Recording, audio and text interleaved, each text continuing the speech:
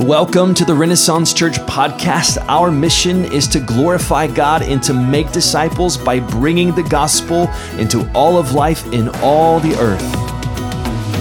This is Chris Kipp, lead pastor of Renaissance Church here in Richmond, Texas. And if you've not joined us in a worship gathering or at a house church yet, we would love to have you join us. You can find out more information at ren-church.org. And I pray that you are encouraged and edified by the proclamation of God's word today. I came across this quote by Dallas Willard. He was a professor of philosophy. He was a Christian, an author, wrote prolifically, very well known. He died about 10 years ago. And here's what he said. He was putting into words the questions that maybe Christians might have. It is good news to know that when I die, all will be well. But is there any good news for this life? If I had to choose, I would rather have a car that runs than good insurance on one that doesn't. Can I not have both? I like the way he put that. Right? I would rather have a car that runs, right? A life that works, that goes, than good insurance on another. And what he's concerned about is what he called a barcode gospel. And it was this, that we could have a form of Christianity, and as people who are Protestant, we can be guilty of this, that we preach and teach that we are saved by grace through faith, apart from our works, right? We talk about that all the time. And what happens is that it might be like the barcode at the grocery store, in which the barcode for the potatoes actually, it gets put on the cereal box, and the computer knows no difference. It's like, boop, potatoes. It's like, no, that's cereal, right? But that God would be the big scanner in the sky. And you say, well, I prayed that prayer that one time. Boop, you're in.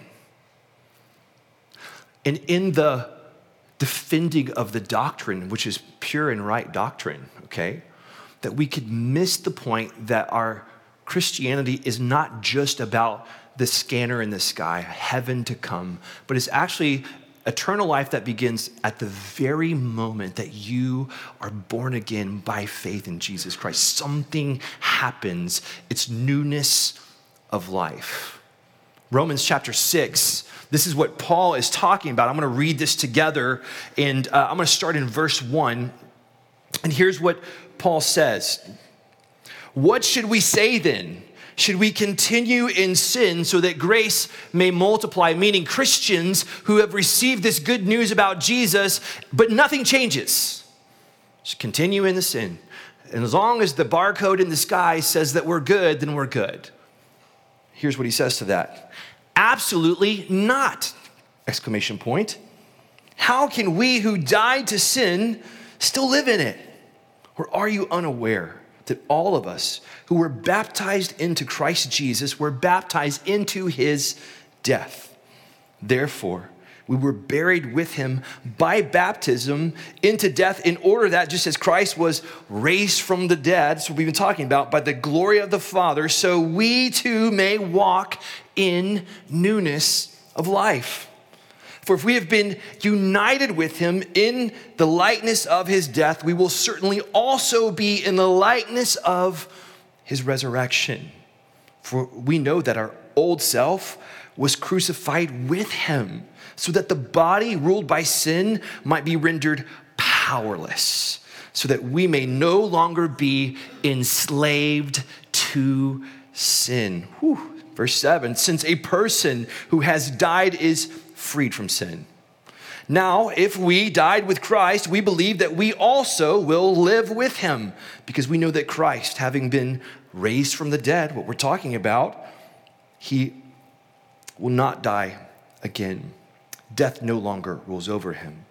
For the death he died to sin once for all time.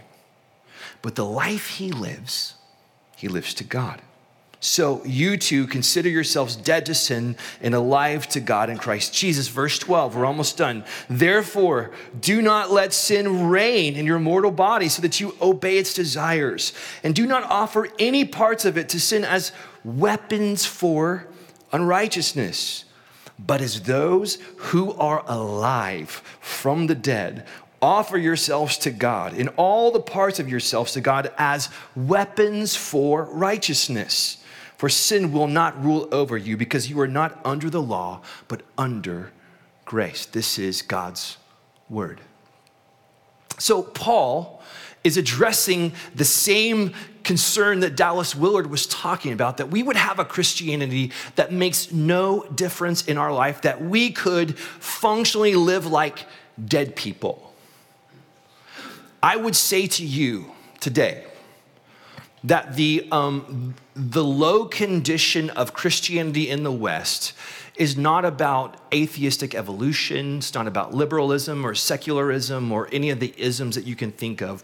I think probably the greatest hindrance to a flourishing and thriving church in the West is that in some way we have settled for a Christianity that does not change us. And Paul's saying, absolutely not. Not us.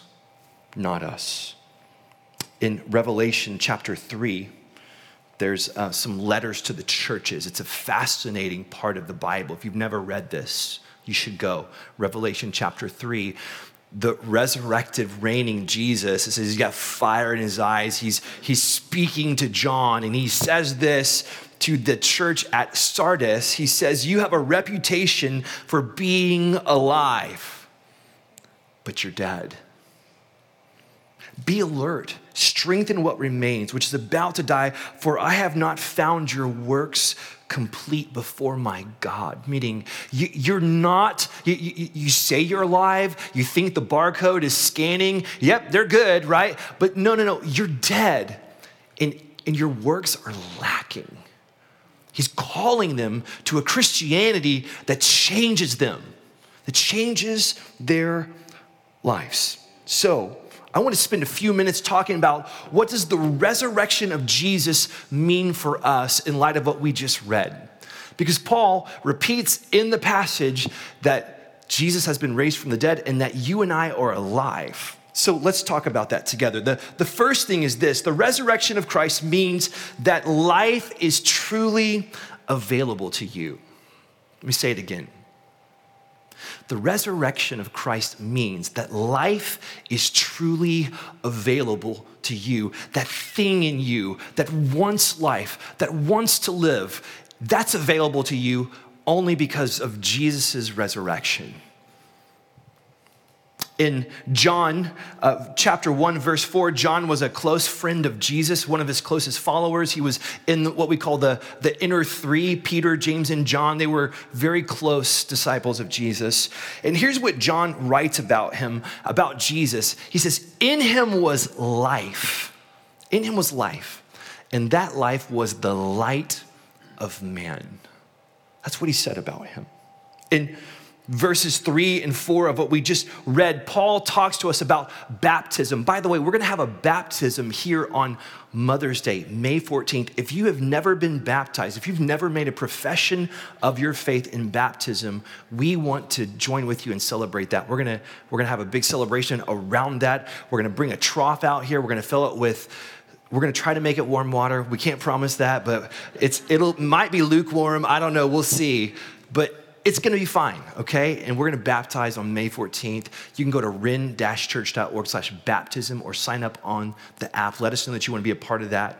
But Paul talks about baptism, and he tells us that when we're baptized, it's like we're being lowered into a watery grave. It's like we are being lowered into this place with Jesus, where we're joining him in his death, so that just as Jesus was raised from the dead, right, as we lift out of that water, that we are coming to new life. We're united with him in his resurrection life. And he says this so that we too may walk in newness of life. And I was thinking about the word may.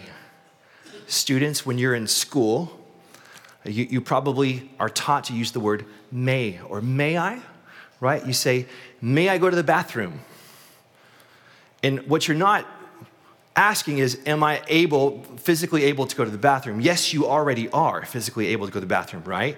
But you're asking, can I leave this room and go to the room where we're supposed to do that, right? In the appropriate place, and will you allow me to go do that? And then the teacher says, yes, you may.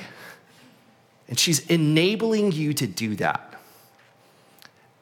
The resurrection of Jesus has enabled you to walk in newness of life. You may walk in newness of life. To walk is to be able to choose to take a step, to move from one place to another, to make progress, to regulate one's own life, to move from one step to another step, right? It's action, it's movement, it's progress. And when we talk about the newness of life, I don't want you to hear me saying, here's the magic wand of Jesus, and it's just like magic wand, and then boom, newness of life. No, he's saying that we may walk in newness of life, meaning that you and I will make choices, we'll make decisions, we will regulate our own lives, and we are able to do that. We've been enabled by the resurrection power of Jesus to do that differently now because he's alive. We may walk in newness of life. He's telling us that we can walk in a way that's actually fully alive. And I think this is important, because the gospel that we proclaim is absolutely about forgiveness of sins because of what Jesus did. It is not a gospel of works, like, climb the ladder to Jesus kind of a gospel. The gospel says that Jesus came down the ladder to earth, bore the cross for you and for me. He rose again on the third day to prove that he truly was the Son of God. And when we put our faith in him, we bow ourselves at the feet of Jesus, that he receives us and he cleanses us and he washes us, and he makes us new on the inside. That's what it means, the gospel. Absolutely about forgiveness. But if you do that, or you think you do that, and nothing changes in your life, I would say maybe you gave mental assent to some ideas, you changed your opinions about God, but you have not experienced the grace of Jesus. Because when you do, it changes the way we walk. We walk in a new way. We may walk in newness of life. It's a gospel of life. Do you really want a faith that secures you for heaven but has no power to change you today? No, I don't. I love what Jesus said in John chapter 10. He says, a thief comes only to steal and kill and destroy, but I have come so that they might have what? Life. And what about that life? Life more abundantly. They can have an overabundance to the maximum life. Jesus' offer to you is not only forgiveness, which it is forgiveness, but it's life. He's come to give us life, to enable us to walk in a way that is in accordance with the newness of life that God has given to us. Life is truly available to you. The second thing is this. Paul makes this case. He begins to use the language of kingdom and domain. And it's this: you can live from a new domain. You can live from a new domain. Now, here's the thing. Some people define sin as the fun stuff you're not supposed to do anymore. You know what I'm talking about? When you go to the restaurant and they have chocolate sin cake, right? And you're like, oh, that sounds good. Chocolate sin cake, right? It's dark, but it's delicious. It breaks the commands of your diet, okay? That's what that sin, you're sinning against your diet. And we're playful with the word sin sometimes. Verse 6, here's what Paul says about it. For we know that our old self, like the old man, the old life, was crucified with him so that the body, here's the word he used, ruled by sin, might be rendered powerless so that we may no longer be enslaved to sin. Ruled and enslaved. That's the language of dominion. And he's saying, look, apart from Jesus, sin's not this playful, fun thing that you're not supposed to do. It's your master. It rules you.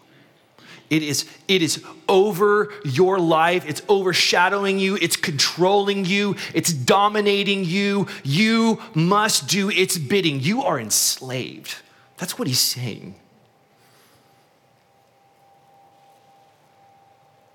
See, the Bible defines sin as the stuff that breaks God's commands, thus separating us from the source of life. Robbing us of life, enslaving us, ruining everything, and harming ourselves and others. Every social problem on the planet, open your news feed today, and I can guarantee you every single one of them is absolutely related to man's sin. Every one of them, without a doubt. All of it. Greed, lust, violence, anger, wrath, malice, gossip, slander, all of it.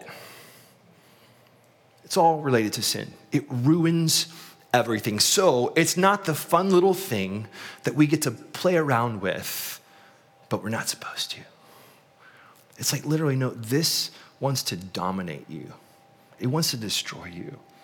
I was listening to a podcast by Eric Metaxas, and he has a guy on there. I think his last name is spelled, or it's pronounced Gnida, Keith Gnida. And he's in a ministry in the Philippines. The ministry is called, I can't think of the name of the ministry. It's a trafficking ministry. And on this one strip in the Philippines, there are 12,000 beautiful young girls that have been enslaved, and they're being trafficked on this one strip. And it's where Americans and other people go on vacation for this very reason. It's very sad. And he goes with other Christian men and women, and he said they spend a couple hours in worship because he said, we just have to get our hearts right. He's like, there's no way you're going to walk into that and not feel a temptation in your flesh unless you are clothed in the Holy Spirit of God. There's just no way. He says, and then we go in there. And he says, and we look around, and he goes, it's just heartbreaking because nobody's happy. He said, the bartender, the girls that are dancing, the madams that are there. He goes, everybody is miserable. And here's the quote that he said. It just kind of stung me when he said it. He said, only Satan can build a kingdom where everyone is miserable. Only Satan can build a kingdom where everyone is miserable. And Paul's saying, look, this stuff, it's death. It's robbing you. It's misery. In verse 6 and 7, he tells us, though, that there's this change that has happened, and a person who has died is freed from sin, meaning that when you die to something, you're no longer under its domain. So, for example, if you die and you owe the government money, I'm dead. I mean, there's not much I can do about that, right? They can't jail you for not paying them because what? You're dead, right? You're no longer obligated.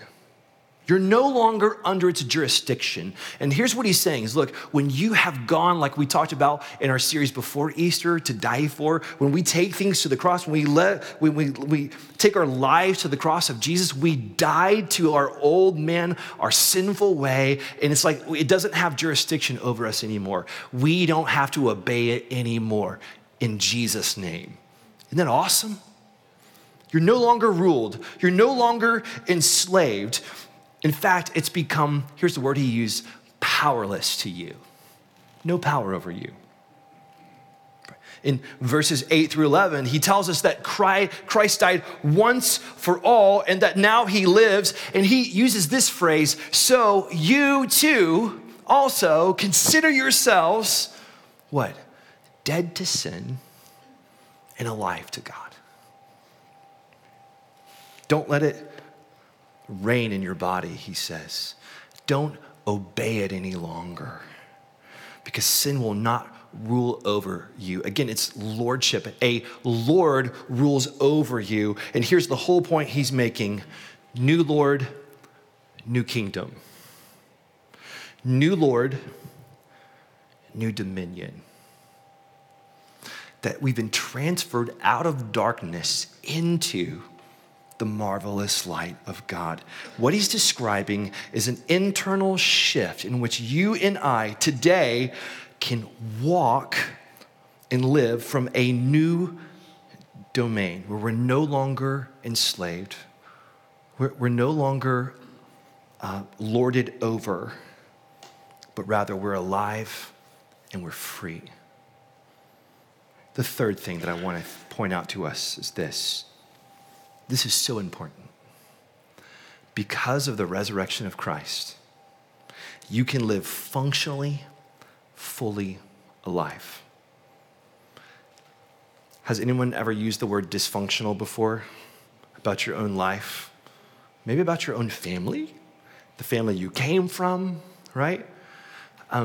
As we jokingly say, we put the fun in dysfunctional, right?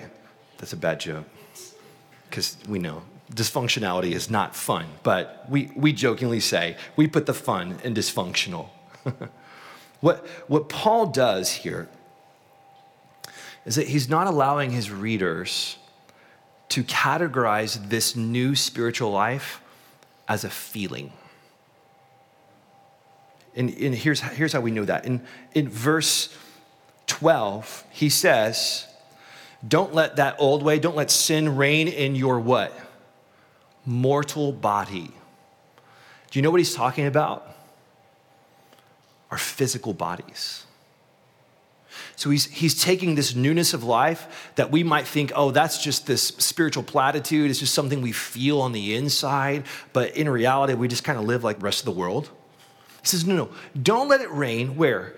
In your physical body. He takes it out of the ethereal world and brings it down into the concreteness of our physical lives. And he says, I don't want you to let it reign there. And then in verse 13, he clarifies, do not offer any parts of your physical body, right, to sin as a weapon, an instrument, or a tool of unrighteousness. Now, that word righteousness can be a little bit confusing. Here's what it means. Righteousness is the state of one as they ought to be. It's how things ought to be. Righteousness.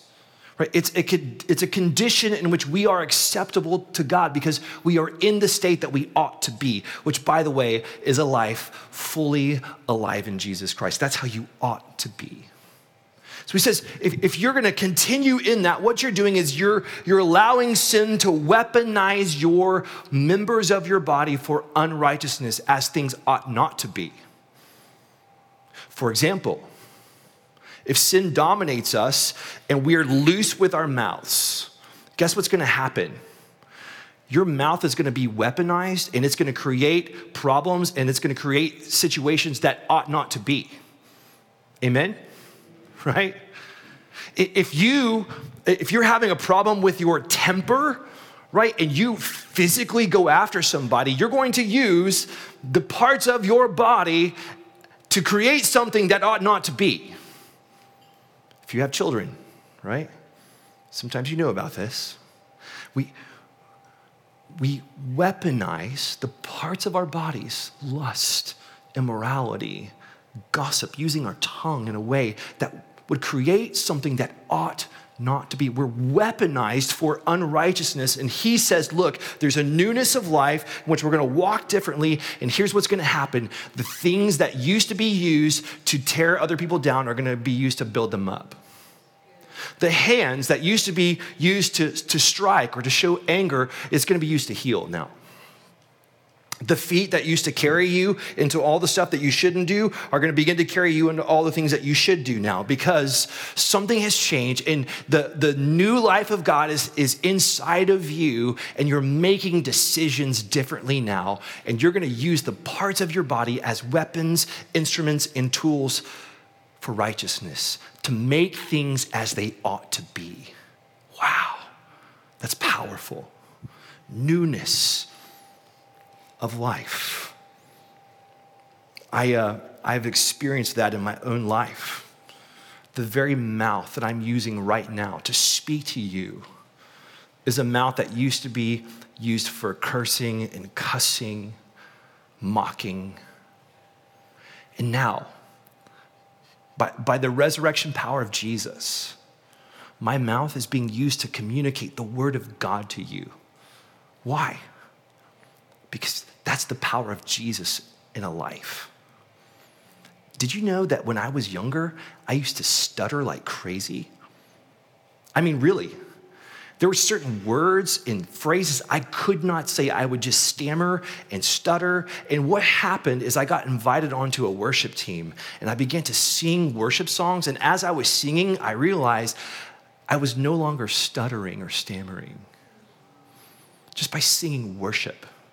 It's like God was just rewiring some stuff that had been a weapon of unrighteousness. He was rewiring it so that it could be used as a weapon of righteousness. That's the power of the resurrection of Jesus in your life. God wants to use you as his instrument to make things how they ought to be. Now, here's the thing. I'm not perfect. But because Jesus is alive, I'm functional. Okay? I used to be really dysfunctional, but I've been making some different choices because Jesus is alive in my life, and now I'm functional. It's an amazing thing. We can be people who bring the life of God down into the actual parts of our bodies. We can begin to live in a functional way because we're not under that old domain. We are under the new domain of Jesus. I love this quote from Dallas Willard. Another one he said, "The way to get as many people as possible into heaven is to get heaven into as many people as possible." The way to get as many people as possible into heaven is to get heaven into as many people as possible. Here's what he's saying. When you and I, as the followers of Christ, the ones that believe in him, begin to walk in the newness of life, and heaven begins to be manifest in our lives, we become an instrument, a weapon of righteousness that God uses to bring more people into his kingdom. Because I think maybe the powerless state that we face is not about a powerless gospel, but it's about people who have not allowed it to change their lives. So, friends, yes, we'd rather have a car that runs than good insurance on one that doesn't. We can have both. Eternal life forever and newness of life now. But let's talk about how. Let's talk about how. There's a story, John chapter 6. Jesus feeds the 5,000. And that's just the men, so there's way more than that. That's miraculous, okay? Then he walks on the water, also miraculous, amazing. The crowds are following him. He is what we call in his rock star phase of ministry. It's like he's just filling stadiums everywhere he goes. But then he gets to the part about they're asking him for more bread like their ancestors had, and the manna would come down and they would, gather the manna in the morning. And so they're asking him for bread, and he says, "I am the bread. I'm the bread of life." And then he goes into this whole part about eating his flesh and drinking his blood, and he basically offends the whole crowd of people, and even his disciples are kind of like, "What in the world just happened here?" That was a hard teaching, Jesus. And many of those people desert him at that point. And he spins around and he looks at his 12 and he's like, "Do you want to leave too?" And here's what Peter said. I thought it was so brilliant. Peter says, "Where would we go? Because you alone have the words of life." The reason I tell you that story is that the greatest hindrance to you walking in newness of life is your belief that life is found in somewhere, someone other than Jesus Christ. That's the deciding point. When you have decided that the life that I really want, the life that my heart yearns for, is not in the next thing that I could accomplish. It's not in the next dollar that I can make. It's not in that next relationship that maybe I can jump to. It's not in finally getting the acceptance or approval of these people over here. If you can just kind of stop yourself and recognize that you're actually being led down into enslavement again and say, no, wait. The life that I really want is found in Jesus. I've already located the source. Once you know that, then all of a sudden, you know where to go as you walk in newness of life. It's the deciding factor. You'll never be able to count yourself dead to sin and alive to Christ and walk in the newness of life if you still believe that life is found in someone or something other than Jesus. The best antidote to cheap grace, to the scanner in the sky, is real grace. Real grace. To see Jesus as he truly is, crucified for sin once for all, and fully alive forever. You have to decide.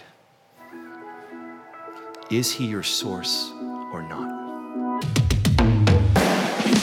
Thanks for listening to this episode of the Renaissance Church Sermon Podcast. To support our work, you can like, share, subscribe, or you can donate at ren-church.org.